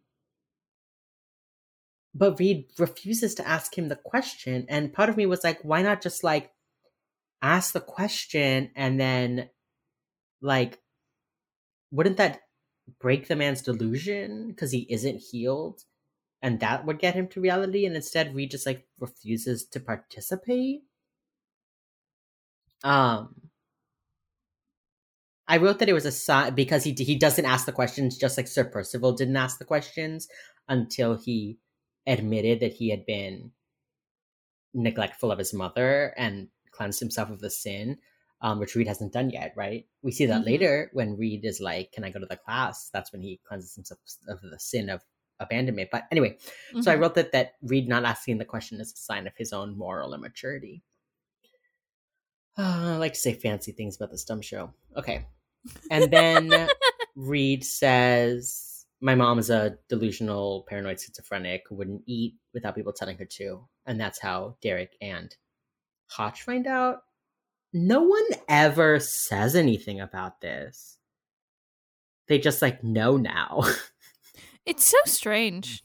The way the show handles things, it's like, boom, big information. And then everyone else on the team. Yeah. Everyone else on the team is like, "I do not see it. I refuse to see it." He opens the door. There's a bomb on the man. Reed is like, "Derek, Hotch, why don't you like go downstairs?" And they're like, "No." What? No, I won't leave. Yeah. And then like Reed is like, "Here's a question. Can you forgive yourself?" Oh, and then the bomb goes off, and he's like, "Tell me where Rebecca Bryan is," which I thought was super weird because like they have this whole thing about the Collector, and if Reed had like literally read even a summary about the book, The Collector, he would know that it is about a lonely, psychotic man who kidnaps an art student and keeps her in the cellar of his farmhouse. Also, why did nobody check the basement anyway? Already. No one went to the basement. But also just like, if this book is such a big fucking deal, literally. Why don't you speed read it? Speed read the book. Get a PDF. That so often. Yeah. Have Gideon skim through it while he's at the hospital doing fuck all. Gideon, read the book. Yeah, somebody it was so read weird. The fucking book. Also, like, even if you don't have the 1963 like British edition, some of the words might be different, but like the story is largely the same. So you're gonna get the gist. He really could have read the fucking Spark Notes for fuck's sake. If he had read the summary, the literal summary of this book, he would know that Rebecca Bryant is in the cellar. So it was really weird to me that they would go through all this trouble about the book and the riddle and the this and the that, and then Reed wouldn't know that fact. But I guess if they knew she was in the cellar, they would have just like gotten her out and not interacted with the man. But I feel like they probably still would have to arrest him at least. Right, and then the bomb would have I thought it could have been interesting what if Reed is like, I'll like, she's in the cellar, Derek, go get her, Hachi, take the main floor, Reed's like, I'll go upstairs. Like if they had separated and Reed could have still had this encounter, so it's like we see Rebecca being taken out, we know that she's safe, and the man is still like at large and about to blow up the front of the house. Yeah, and the man is still being like, heal me, as they're saving Rebecca, and then Reed ends up alone in the house when the house is on fire. You know, like that could have still been a point of drama. So I just like don't like that it was like, literally what the fuck was the point of that book? Except you took the clues from the cover of it. Like, literally, that's it. I feel like Criminal Minds has such a weird follow-through problem where they'll like build things up as so important and then just like ignore them when they want to do their cool action scenes. Yeah, like, it was so weird. How did nobody read a summary of that book? Yeah, and then the guy says, I gave your mom the map, and there was a picture, there was a light on in the basement in the picture of the house. And that's what makes Reed go, she's in the basement. Like, right. Yeah, no shit, Sherlock. Yeah, it was really odd. Then they go to the basement, and she like is chained. They need the key. And then the only reason they free her is because Reed's mom had taken the key evidence bag off the corkboard, and he had taken it from her and put it in his pocket instead of pinning it back up. That's why he has the key. It was pure coincidence that he had that key in his pocket. So it wasn't even like anything. Also, what key opens the manacles and the music box? Because that key opened the music box in the first part. That's so fucking weird too. Yeah, you're so right. Like, I know it's a skeleton key and that's like kind of the thing, but like, wild. So not only did this guy find a music box that plays the Trout Quintet, he made one. Or he made one. They never put forth that as a possibility. Yeah. But he would have had to find a lock or build a lock that matched the exact same key as Rebecca's manacles. Which... Wild. They even have like wildly different like sizes of the locks. Like the music box locks is pretty small. Yeah. And then like they figure it out. They're there. They're like, Derek lifts the fucking iron bed. Oh, he's so strong. He's so buff. Ugh. Oh. Hot is like helplessly pulling at the manacle and like Rebecca's leg being like, come on. And then Derek just goes, the youngest one holds the key. Reed, do you have the key? What if Reed had gone, no, I don't. It's pinned to the evidence board, dude. Like all of our other evidences. Like all the I other don't bring evidence to crime scenes, bro. Anyway, he has it by pure coincidence. And they free her the second they are free from that room. Her entire room blows up. Yeah, what the fuck? It wasn't like the fire closed in. It was like her room exploded. Wild. What the fuck? Yeah. Cut to Elle and her dad on the empty plane. Now there's like no furniture on the plane. It's like empty. You find out that that they just removed all the furniture and they were just vibing on the floor. Yeah, empty plane. Love that. You can tell the cameramen were like, thank fucking God, it's so much easier to shoot when there's no furniture in here. Thank fuck. I love that the plane they have, it's literally like a chunk of plane, and they have a wall they put on either. They have like a front and a back. Yeah. And when they're shooting like the little coffee cart area, they put on like the back. And when they're shooting the pilot area, they put on the front. And it's just like amazing. Love it. It's such a fun little camera trick that they do with that plane. I love it a lot. I know. It's so, and it feels like a big plane. I know. Or, like a little plane, but like a big in size plane. Okay. We find out that Elle's dad died when she was 8. And she had wanted him to take her to ride her bike at the park, but he had to work. And she was real grumpy. And she said, I hate you, Daddy. And then the camera spins and it's like a little Elle. And she's like, I wanted to say I love you. And the dad's like, I know, I love you too. And then Elle's like, I have to go. I have to go. And then she wakes up. I think it's actually kind of a very sweet scene because, imagine the guilt of your last words to your father being, I hate you. Oh. Yeah. Oh. In the anime Fruits Basket, the little girl says, the mom wakes her up and she says, I love you every morning. And then one morning, the girl is like, I'm tired. I'm not going to say it. And she goes back to sleep instead of saying it. And then her mom dies in a car crash on the way to work. The morning she didn't say I love you. So when I watched this scene and I was like, I said I hate you that morning, I literally was like, oh, that's just like the anime Fruits Basket. Oh, no. That might be the first anime reference we've had on this show. Oh, it can't be. No way. I think it is. Because I certainly have never referenced an anime. I can't think of another time when you have either. Oh, that's been a failure on my part then. Oh God, is season 2 going to be a season entirely full of anime references? Hey, B. Yeah. This tattoo that you're looking at right now? Yeah. That's a Sailor Moon tattoo. I have an anime tattoo, B. That's who I am as a person. Do you want to hear something kind of sad about me? Oh no, what? I've never really watched anime. None? Besides Pokemon a little bit when I was younger, that's about it. Anime? No. Like Naruto? No. Bleach? Mm-mm. Not Sailor Moon? Nope. Gundam? Nope. I'm sorry. It's just never been something that I look at and I'm like, yeah.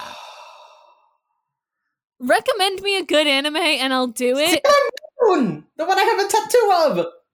Okay, I'll fucking try and find it. Jesus Christ. It's so gay and girl power and fluffy and pink and I love it. But also it's very sad. But also, do I look like girl power, fluffy, and pink to you? Does that look like something that appeals to me? Do I? Okay, fair. Fair point. Fair point. Listen. Sometimes you just like a good girl friendship group. Also, by the way, it's very sad. All right. Anyway. Everyone's back at the bullpen except Gideon. Elle's out of surgery. Everyone's like, yay. Okay, when they're going their separate ways, Penelope gives Reed a pat on the chest. JJ just walks out and her shoulder literally bumps Reed and she doesn't even acknowledge it. She literally just brushes past him out of the room. And I was just like, wow, JJ, that's cold. JJ's like, yeah, I spoke with your mother while you were away. We're gonna have some choice words later. We're gonna talk. We're gonna have to talk later. Your mom said a lot of shit. Anyway, Reed goes to his mom and she's writing something down. And he's like, hey mom, how's it going? What's up? And the mom is like, is it lunchtime yet? I'm giving a lecture on Troilus and Cressida. So we need lunch. And he's like, oh, she's off in a delusion.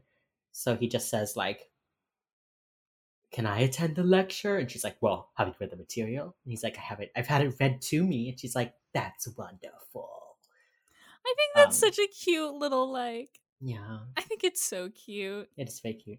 And then 5 for Fighting comes on. And then 5 for Fighting comes on because it's 2006 and nobody can see a financial crisis on the horizon. It is literally like when they choose like a song, like a popular song, it's always like wild. It's like Coldplay, it's so bonkers. Five for Fighting, Sympathy for the Devil. Like, it's a hallelujah. You're just like, wow. Their choices are really fucking buck wild. You're like, that's a bold statement you're making. That's a choice that you've made here with this song. Yeah. It's fucking Five for Fighting. I know. Okay, so then there's a nice little montage. Gideon like takes Elle's hand in the hospital. Derek and Penelope are like hanging out in her office, rebuilding her computer. Which I think is so cute. He's just standing there, like, handing her a screwdriver like a good house husband. I know. She's like, can I help you, honey? she's like looking for her screwdriver, and he's like, I don't know. And then she turns away, and he holds it up, and when she looks back, it's there, and she's like, ah! And she takes it. Yeah! And I was like, this is adorable. Literally so cute. Yeah. And then, okay, I thought the JJ scene was, like, sad. She's like all alone in the briefing room, like erasing the board, and it cuts to just like the back of her, and like all the papers are down. And I was like, wow, JJ really has to like, she's by herself for so much of her job. Yeah. She's like locked in her dark office. They leave her behind. She has to do paperwork. She cleans up after they all go. Like, she spends a lot of time alone. Like, she has Penelope, but like, you know, Penelope's in her own office being alone. It's so weird. Yeah, and she doesn't feel like Penelope has Derek to like be fun with. I feel like until like Emily shows up, JJ doesn't really have like a like friend, you know, because like because Penelope and Derek are basically boyfriend and girlfriend, you know. Yeah. So it's like even if you're best friends, you can't like compare to like their partner, you know. All right, that's enough of that. And then we also get a little bit of Reed and his mom on the plane, and he's like reading to her out loud and like holding her hand. She's clutching her purse and like nervously staring at the window, and he's like reading to her like a good little boy. Like, oh my god. Why does this show make us emotional sometimes? Okay, but can we talk about the last scene? Okay. Hotch shows up. He rolls up his sleeve. He fills up a bucket in Elle's bathtub. And then he slowly washes the blood off her walls for her. But can I just say, like, family? But also, I wrote down, is he only using water? I mean, like, it's just I don't know. Like, I feel like he needs like a magic eraser. No. Also, that doesn't get any of the germs off. It's blood. That's true. You would need like some bleach. Maybe he like cut it. It was like water cut with just like a little bit of bleach. You know how you make like maybe cleaning solution like that. It just looked ineffectual. Anyway, it's very touching though. Very it's sweet. So very touching. Like, he's like, I don't want her to come home to like blood on her walls. Oh, very touching. God, this show. I know, it really did get me. I was like grumpy the whole episode, and then there was that final montage, and I was just like, oh. Why are they all the best? They're a family. Okay. They're family. So I have a couple more things. They're a bestie family. I have a couple more things from the audio commentary. They talked about this episode, like the two-parter, as like a play-along version of Criminal Minds. Because you're getting the clues at the same time they are. So like, you can play along at home and try and figure out who it is, which I thought was interesting. Okay, yeah, I can kind of see it. Yeah. Plus with the break that they had. Mm-hmm. Yeah. And then they talked about how, like, there's a rhythm to an Arthurian tale where, like, trouble happens, the knights are alerted of it, and then they go and they fight the dragons. And he calls the team like modern day dragon slayers, which I thought was really interesting. Well, they've also talked about this before, right? Where like they've always thought of the team as sort of Knights of Arthurian legend. That's why it's always been the round table room, and fucking the end of the behind the scenes that we watched last year had like read as Sir Percival right up on the fucking like writer's room whiteboard. Yeah. They also said something I thought was really interesting. So they described season 1 as 22 versions of the pilot. Each episode was like a version of the pilot because you're getting introduced to the world, the way cases are going, all that kind of stuff, which I thought was apt. You know, I feel like we said that. There wasn't a lot of like development. Yeah. You would have thought with 22 chances to get it right, they would have made a good pilot at some point. Oh, no. And yet, they did not. Yeah. And then they said the second season is more why are they doing what they're doing and where did they come from? So there are like specific moments in the season to show. And I wrote down some. We see Derek's family and Profiler profiled. We met Reed's mom. We saw Elle's dad. We meet Emily's mom in, what is it, Legacy. And then we go to a small town like the one JJ is from in North Mammon. So like we see some like background and we kind of understand where the characters are coming from. And then they said the third season is like, okay, we're caught up in real time now. We get to see how the job affects their daily lives, which I thought was like interesting because season 3 is really where it like actually picks up and gets good. Yeah. But also I think we've kind of talked about it, how we don't especially view this first part of season 2 as like a true new season. I think really the true new season starts when Elle leaves or Emily gets there. Either way, right? Either way. I think I can see why they viewed season 1 as 23 versions of the pilot. I get that, right? I also, though, don't see how they meaningfully built on that in the first part of season 2, you know? I agree. It's like, we don't, I mean, like, North Mammon is pretty far. It's like 207. Profile isn't until 212. Like there's like they didn't meaningfully build on it until after Elle leaves. So they didn't like meaningfully start building on what they had set up until season 2, part 2 of season 2 or whatever, you know. Scale of 1 to 10. What are you ranking this first episode of season 2 that's not really season 2, episode of fake season 2? Okay, what do you rank this? Scale of 1 to 10. Here's my question. Do I rank this as like it's a season 1 7, or do I rank this as like it's a season 2 4? You know, I think we have to do it's a season 2 because that is where Criminal Minds put it. Even though we talk about how it shouldn't be in season 2, it still is. We still have to go by this is season 2, episode 1. Fuck. I know. It's so hard because I know what's coming in season 2. I know, and so you know things are going to get better. I know, and like I already know what my like 8, 9, 10 of season 2 is, you know? Yeah. So it's like I really am going to give this I'm going to give it a 4. Okay. I think they dropped the ball on the book. I think their unsubs motivations didn't make sense.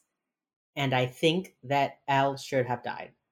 I like her, not because I dislike her. I just think that it would have been cathartic. It would have set Gideon down his road to leaving, and it would have made the team seem less invincible. Okay, what do you rate it? I'll be honest. I was gonna give this like a 5 or 6. I was like, it's okay. It's on the okay side of okay, but it's okay. But then I listened to you go on this rant about the book, and I really am finding myself agreeing with you. I'm really agreeing with the points you've made. Thank you. So I think for that reason, I'm going to go in solidarity with you, my guy. I'm going to go with a 4 as well. It's like Shark Tank. And for that reason, I'm going to have to pass. For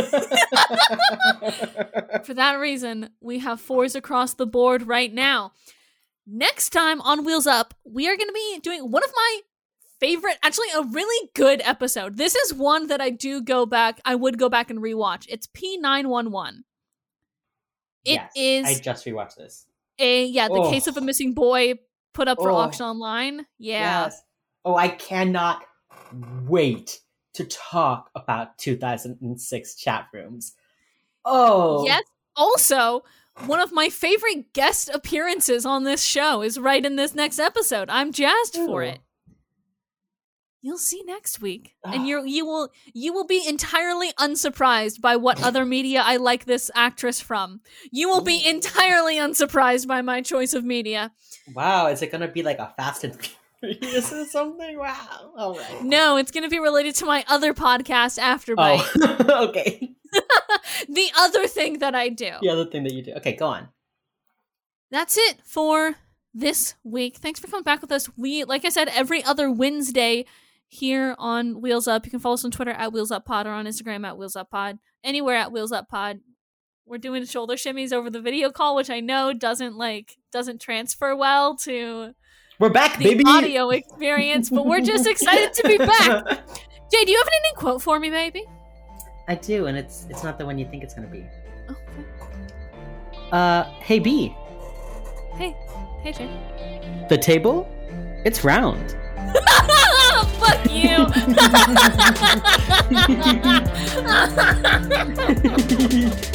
The table? Fuck you. The table in the round table room? The round table room has a round table, and they sit at the round table. It's round. No way. We're knights of the round table.